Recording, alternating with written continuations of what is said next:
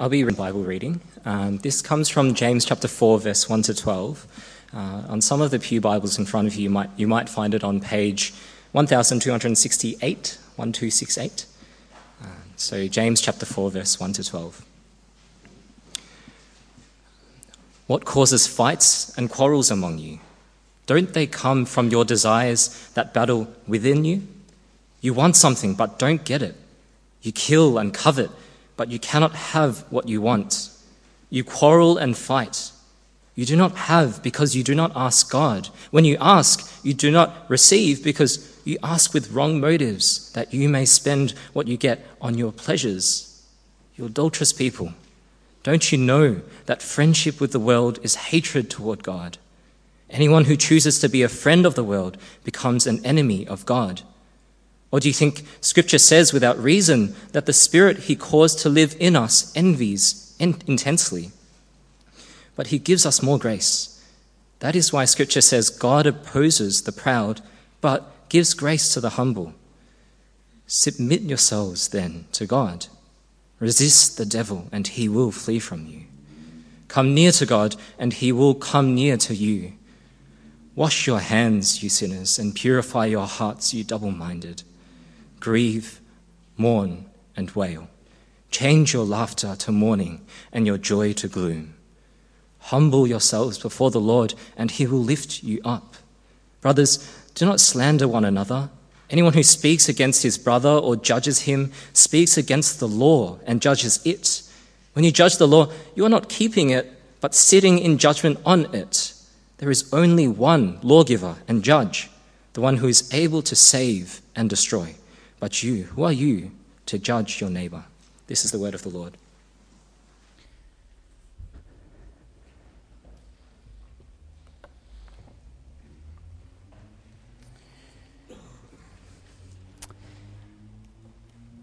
If you are new to our church, you can grab one of those newsletter, and there's an outline on the inside that will be helpful for you if you'd like to use that. Now, what we believe as Christians is that God's Spirit dwells in us, and as we hear God speak, when we read the Word of God and when we hear it taught, God's Spirit, he applies that to our lives, and he slowly changes us and conforms us into the likeness of Christ. And so we want to pray that that might be happening even now as we reflect on these words. So let's pray once again that God will be changing us bit by bit. Let's pray. Heavenly Father, as we reflect on these quite challenging and difficult words, that your Spirit will be applying your word to our lives so that we might ever little be conformed into the likeness of your dear Son. We pray this in Jesus' name. Amen. I want to begin by saying that tonight I'll be asking you some very deep and personal questions. What is one sin that no one is ever free from? What is one sin we all have, all of us, but we do not like admitting to? What is one sin where the more we have in ourselves, the more we hate when we see it in others? What is one sin that makes us unpopular, unlikable, but yet we are unconscious of it in ourselves? You see, we all have it. Young, old, and everyone in between. It is what has been called the great sin.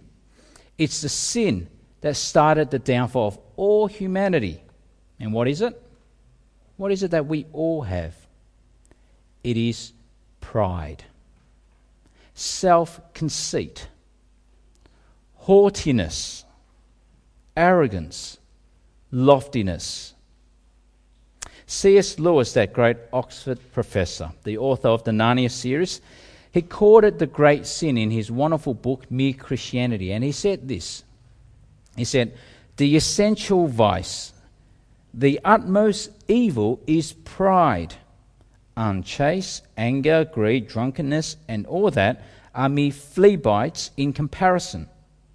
It was through pride that the devil became the devil. Pride leads to every other vice. It is the complete anti-God state of mind. And that is the sin that none of us are free from. Now, just in case this evening, some of you sitting here might be thinking, well, that's not me, I'm not proud. If you're thinking that just confirms that you are.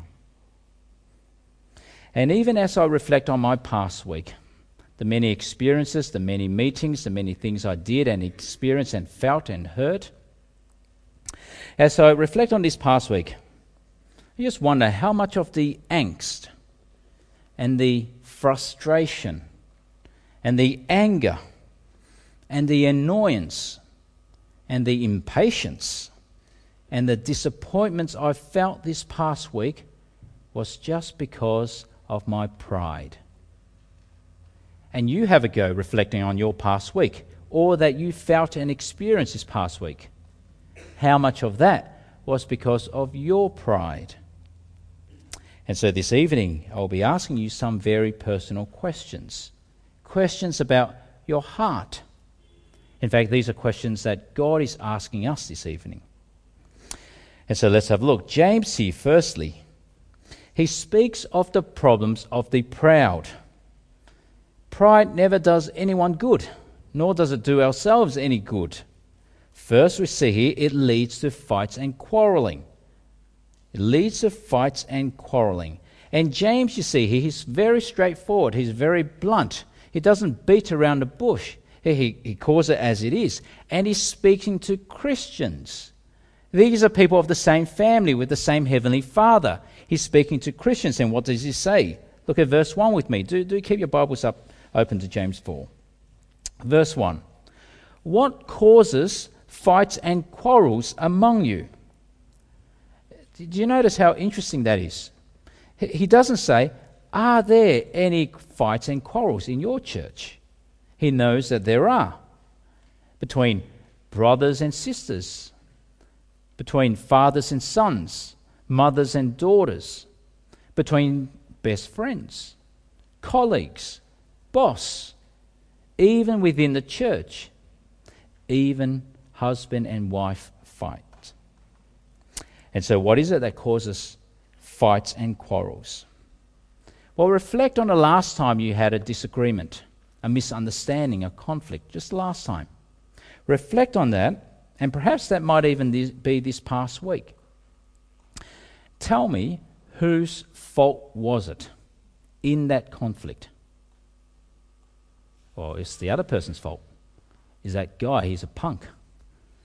Is that lady, she's a little bit of a clown. Or it's that other guy, so overly sensitive. Come on, get over himself. It's always someone else's fault. And I wonder whether you think that way. It's interesting, isn't it? I wonder whether you are a bit like me. Every time I've had a disagreement or a conflict, what do you do afterwards? You rewind the scene in your mind. And what are you doing? You're picking out all their faults and flaws and all their mistakes. It was all their fault. But what does James say here? Whose fault is it? Well, we read here they come from within, not from without. They come from our own hearts, our own desires. They come from the place of pride. You see, that pride, that sense, I know better. It is my way or the highway. In fact, I am always right. And that's what James is pointing out. Look at verses 1 and 2. Don't they come from your desires that battle within you? You want something, but you don't get it. You see, that's what happens in fights, isn't it? You want something, but you don't get it. You want it your way, but it won't always be your way, perhaps because it's not loving, not wise, and not right. And then what happened? Look at it. You kill and covet, but you cannot have what you want. You quarrel and fight. You fight so much that, do you notice that? You even kill. Now, I wonder how many of us died in a fight. Well, none of us have, because that's why we're sitting here. We haven't died yet. But James, was he exaggerating here? I don't think he was, because you see what he was saying. How many of us in a conflict we ever think or wish in our heart, I wish that person was dead? We've killed him in our heart. And we fight, we quarrel. If we always stand on our own rights, if we think we can never be wrong, if we think we must always have it my way, if we're never open to compromise, never open to reason, never open to trying to understand the other person's perspective, being in their shoe. And what do you call that? That's pride. That's stubbornness. And who's to blame? We've only got ourselves to blame. We are our own worst enemy. And what's another problem of being proud? Well, second here we read, pride leads to no prayers or unanswered prayers. You see, the problem with those who are proud, and as I'm saying that, we are to think of ourselves. The problem with the proud is that we think, I can do it on my own. I can manage it on my own. I can solve my own problems, so much so that I forget to pray. I mean, how many times has that happened to you? Something's happening. The pressure is on. The stress is up. And you feel no peace. The blood is boiling. You're angry. You're frustrated. And what do? You pick up the phone and you call your friend and you vent. You splash it all out. You vent. Or you devise ways to fix it up yourself. Or you try to think about, well, who am I going to get to help me, to back me up against this other person? And then what happens? Well, what has happened is that you've forgotten to pray. And then we wonder why we don't feel any peace or comfort or the love of God. And so do you see that? Verse 2, the second part. You do not have because you do not ask God. It comes down to pride. And when we do go to ask, they go unanswered. You see, what that says is that not every prayer we pray to God gets answered by God. Not every prayer we pray, God listens to. I mean, prayers like, God, can you just listen to me and do as I say? I mean, do you think God's going to listen to that type of prayer? Or God, can you help me in my struggle? I'm overwhelmed, but fix it my way. Fix it quickly. Don't let me wait. Do you think God's going to listen to that type of prayer? Or God, grant me success just to prove that you still love me. Do you think God's going to listen to that type of prayer? And so that's what James is pointing out in verse 3. When you ask, you do not receive because you ask with wrong motives, that you may spend what you get on your pleasures. He says it's praying to win the lotto. Who prays like that? Well, you shouldn't. To get more stuff, like God cares for more stuff. It's praying, you see, wrongly. Praying that my will be done, not God's will. And then we wonder why God doesn't answer. Is it not pride? But instead, as Christians, how do we pray? We pray like the Lord Jesus. Not my will, Lord, but your will. Your will be done. Please help me, Lord. It's uncomfortable what I'm experiencing now. I'll wait upon you, but your will be done. Lord, please sustain me. What I'm struggling with now is difficult and is overbearing. This trial is hard, but strengthen me, and your will be done. See, a wonderful prayer we can keep in mind was a prayer that someone last year said they were praying for me. In their kindness, they knew of the stress and pressure of ministry. They understand the types of temptations that I might face, the struggles. And over coffee, he said to me, this is a prayer that we as a family, we've been praying for you. And it comes from Proverbs. It goes like this. 2 things I ask of you, O Lord. Do not refuse me before I die. Keep falsehood and lies far from me. Give me neither poverty nor riches, but give me only my daily bread. Otherwise, I may have too much and disown you and say, who is the Lord? Or I may become poor and steal and so dishonor the name of my God. It's a wonderful prayer, isn't it? Not too much, not too little. But you see, pride here leads to fights, quarrels, unanswered prayers. But now we see it gets worse. You see, if we have proud hearts, if our heart is proud, then third, what we've done is we've set ourselves up with God as enemy. I mean, that's how ugly and heinous pride is. But yet it's so countercultural. Because in our world today, in our society, people look upon the proud and those who have pride and think it's a good thing. You see, I'm proud of myself, of my achievements, of my talents, of my successes, of my skills, of my abilities, of all that I've done in life. I'm so proud of myself. And when society hears that, they think, good on you, applause. But it is so wrong. Why is it so wrong? It's wrong because it fails to recognize God. You see, my abilities, my talents, my skills, my successes, my achievements, it is all because of the kindness of God. And so rather than pride, it is deep thankfulness and gratitude. But for the grace of God, I am nothing. You see, C.S. Lewis again, he said, if your pride causes you to exalt yourself, you are painting a target on your back and inviting God to open fire, and he will. God will bring down the proud. You see, remember, it was pride that made the devil the devil. And that's what we see here. To be proud means to be selfish, to be self-centered, as opposed to a value of our church, and that is to be God-centered, not me-centered. But to be proud is to be selfish, me-centered, to see what I can get my hands upon, to see what I can accumulate, what I can amass in life, what I can possess. Just like, what Shakespeare said, that the world is my oyster, what can I get my hands upon? But when our love for things is more than our love for God, we have God as enemy. And James here, he doesn't hold back. You see, he uses strong language. Look at verse 4. He says, you adulterous people. Adulterous people. He's speaking to the people of God here. You've been unfaithful, just like an unfaithful wife cheating on her husband. James is saying, you, the people of God, you've been cheating on God. He goes on to say, don't you know that friendship with the world is hatred toward God? Anyone who chooses to be a friend of the world becomes an enemy of God. Which means you can't have your cake and eat it too.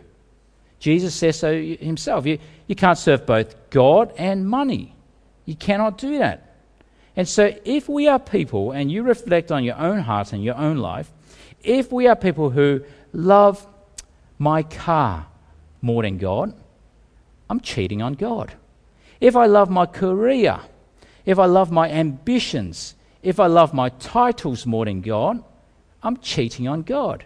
If I love my bank account more than God, then I'm cheating on God. And here we read, the Spirit of God who dwells in all Christians, he grieves when that happens. He longs, he even envies for our affections, that our affections will be for God first and not for anything else. And so we read verse 5. Or do you think Scripture says without reason that the Spirit he caused to live in us envies intensely? And so you see here, to be proud is to set ourselves up as an enemy of God. And so if the ways of the proud leads to so many problems, what's the alternative? Well, the alternative is God's way. And that is the way of being humble.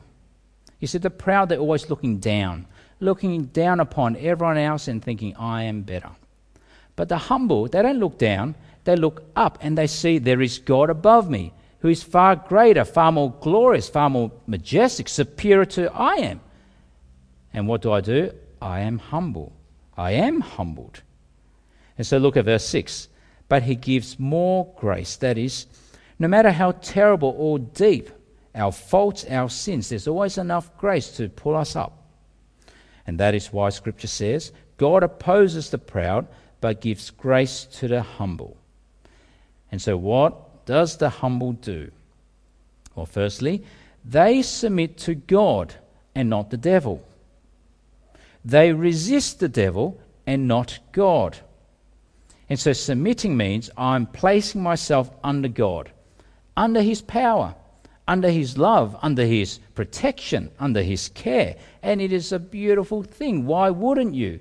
Why would you want to live life trying to sort out all the complexities of life on your own when there is a God to lean upon, to trust in, to depend on? I mean, just this last week I heard at least half a dozen times, and I heard it again this morning from members of our church. They say to me, as they reflect on their own struggles, I don't know how you can live life without God. How can anyone do that? When we've got God to lean upon, it is so much better. And so to humble, we submit to God. And resisting here is to push the devil aside, to not fall into his schemes and temptations and seduction. I mean, that's how the devil works, isn't it? He lures us in with temporary pleasures, with fleeting gratification, with momentary luxuries. He promises the world, the devil promises you everything. But what does he do? Leaves you feeling empty and used. You see, when the devil tempts someone to commit adultery, what happens and what results? Not just a trail of destruction, but also a sense of emptiness and being used. The one who's been tempted to be greedy, what ends up happening? You think you can get and feel satisfaction, but you're left feeling empty and used. And so verse 7, submit yourselves then to God. Resist the devil, and he will flee from you. You see, the reason why we who are Christians fall into the trap of the devil is because we don't resist him. And the reason why we don't feel near and close to God is because we don't draw near to God.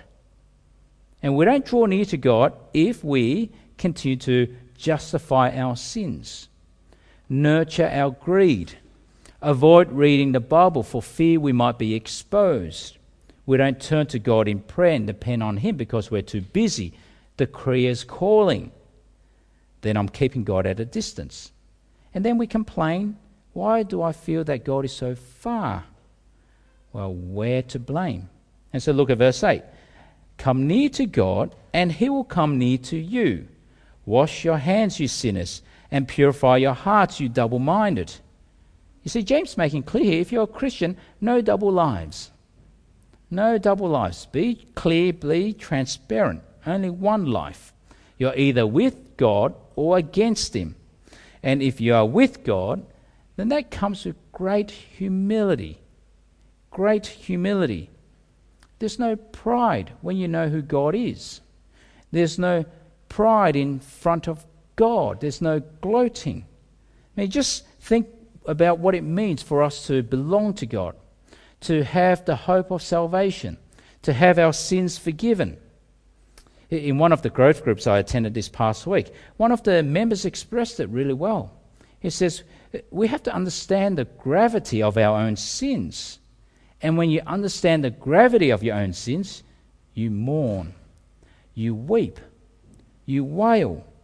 I mean, just imagine if your sin or my sin was so terrible that it caused the death of another human being. How would you feel? If your sins killed someone else, I'll feel so terrible, so overwhelmed with guilt, so indebted, and I've got no way to pay. But you see, the reality is that our sins did kill someone else. Our sins did cost the life of someone else, but not just any other human being. It's the life of the Son of God. And so if our sins is that severe, so serious, we grieve, we wail. There's no arrogance when you stand beside the cross. And so that's what we see, verses 9 and 10. Grieve, mourn and wail. Change your laughter to mourning and your joy to gloom. You can't be happy with your sins. But then we read, humble yourselves before the Lord, and he will lift you up. And so even if the world looks down upon us, God lifts us up.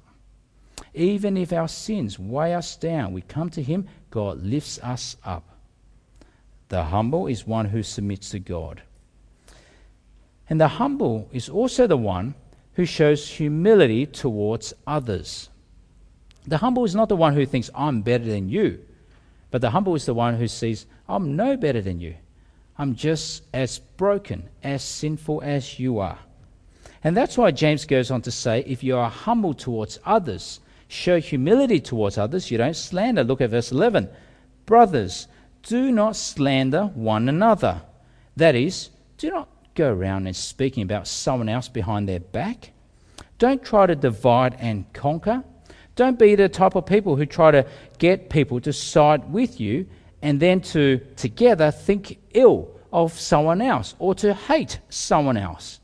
I mean, that's an ugly thing, because not only is it so hurtful, but what happens? It travels around like Chinese whispers, and it grows, it develops, it gets distorted, it becomes untrue, and careless talk hurts lives. And so be careful what we say when the other person is not around. And I'm sure as we read this, we've all fallen into this mistake. We hide our gossip and slander in prayer points. Let's pray for this person. Do you hear about this person? Let's pray for them. But be very careful. And why? Because it is to take the place of God as judge. Look at our final verses. Verse 11. Anyone who speaks against his brother or judges him speaks against the law and judges it. When you judge the law, you're not keeping it, but sitting in judgment on it. There is only one lawgiver and judge, the one who is able to save and destroy. But you, who are you to judge your neighbor? And so you see, if we are to show humility towards one another, then I would be far more generous in my thoughts about you, far more sincere, far more gracious in my thoughts about you. I don't presume upon your intentions, which is often the cause of conflict. When people start presuming, I know why you did that, I know what's on your heart, but how do you know what's on their heart? How do they know what's on your heart? I mean, it's a cause of a lot of conflict to presume upon intentions. Or I don't presume that I can see and know everything. And often that happens in every situation. There are so many angles, so many perspectives, so many words and whatever's been flown around. But if I only see a little bit, how can then I make a judgment on everything and on everyone? And of course, I don't speculate on what I can't know and don't know. I don't make some grandiose speculation, speculating the worst, often in people, in character. They did that because they are so bad they are like that. Because I can't see into the hearts of anyone. And so we don't speculate. I make sure. These are wise words I heard. I make sure I don't get baited by gossip and slander. As enticing as it might be to hear of someone else, I don't get baited in because it's just a lure to bait you in. Now, I've shared this principle before here a while ago. It's a principle I learnt when I was in my first year of Bible college on how we're to think about what we say about one another. And the principle is, do not triangulate. Have you heard that before? Do not triangulate your relationships. That is, if anyone has anything against a brother or sister, don't go tell someone else so that they might go tell someone else, so that hopefully eventually it will come back to that person and someone will tell that person off. That is to create triangles in your relationships. That's not how Christians deal with things. If you have something against a brother or sister, what do? The courtesy and the respect to be shown is to speak to that person directly. To express, you may not be aware of this, my brother, but when you said this, did that, that hurt me deeply. I just want you to know that. Go direct. That's the only way where reconciliation can happen. It's the principle Jesus teaches. But to slander, to go around, that's just being proud. and there's no reconciliation there. You see, that's a principle that we've made extremely clear in our eldership. No triangulating of relationships in our eldership. If there's an issue, go direct. We've made it clear in our board of management here. If there is an issue, no triangulation, go direct, reconcile. No triangulation. We show humility towards one another. And so it's worth reflecting, isn't it? Just on the last conflict you've experienced. Was it because of pride? But he said, a humble will be one who's in submission to God and will show humility before others. And so in a passage like this, which is, I find, very confronting, very challenging, how do you feel now after a passage like this? I mean, I don't think any one of us can still stand tall and proud. You see, James here raises very deep personal questions. He brings us to remind us, where do we stand? But he reminds us also that the humble will be lifted up. And was that not the way of salvation? Being humble is how we were saved in the first place.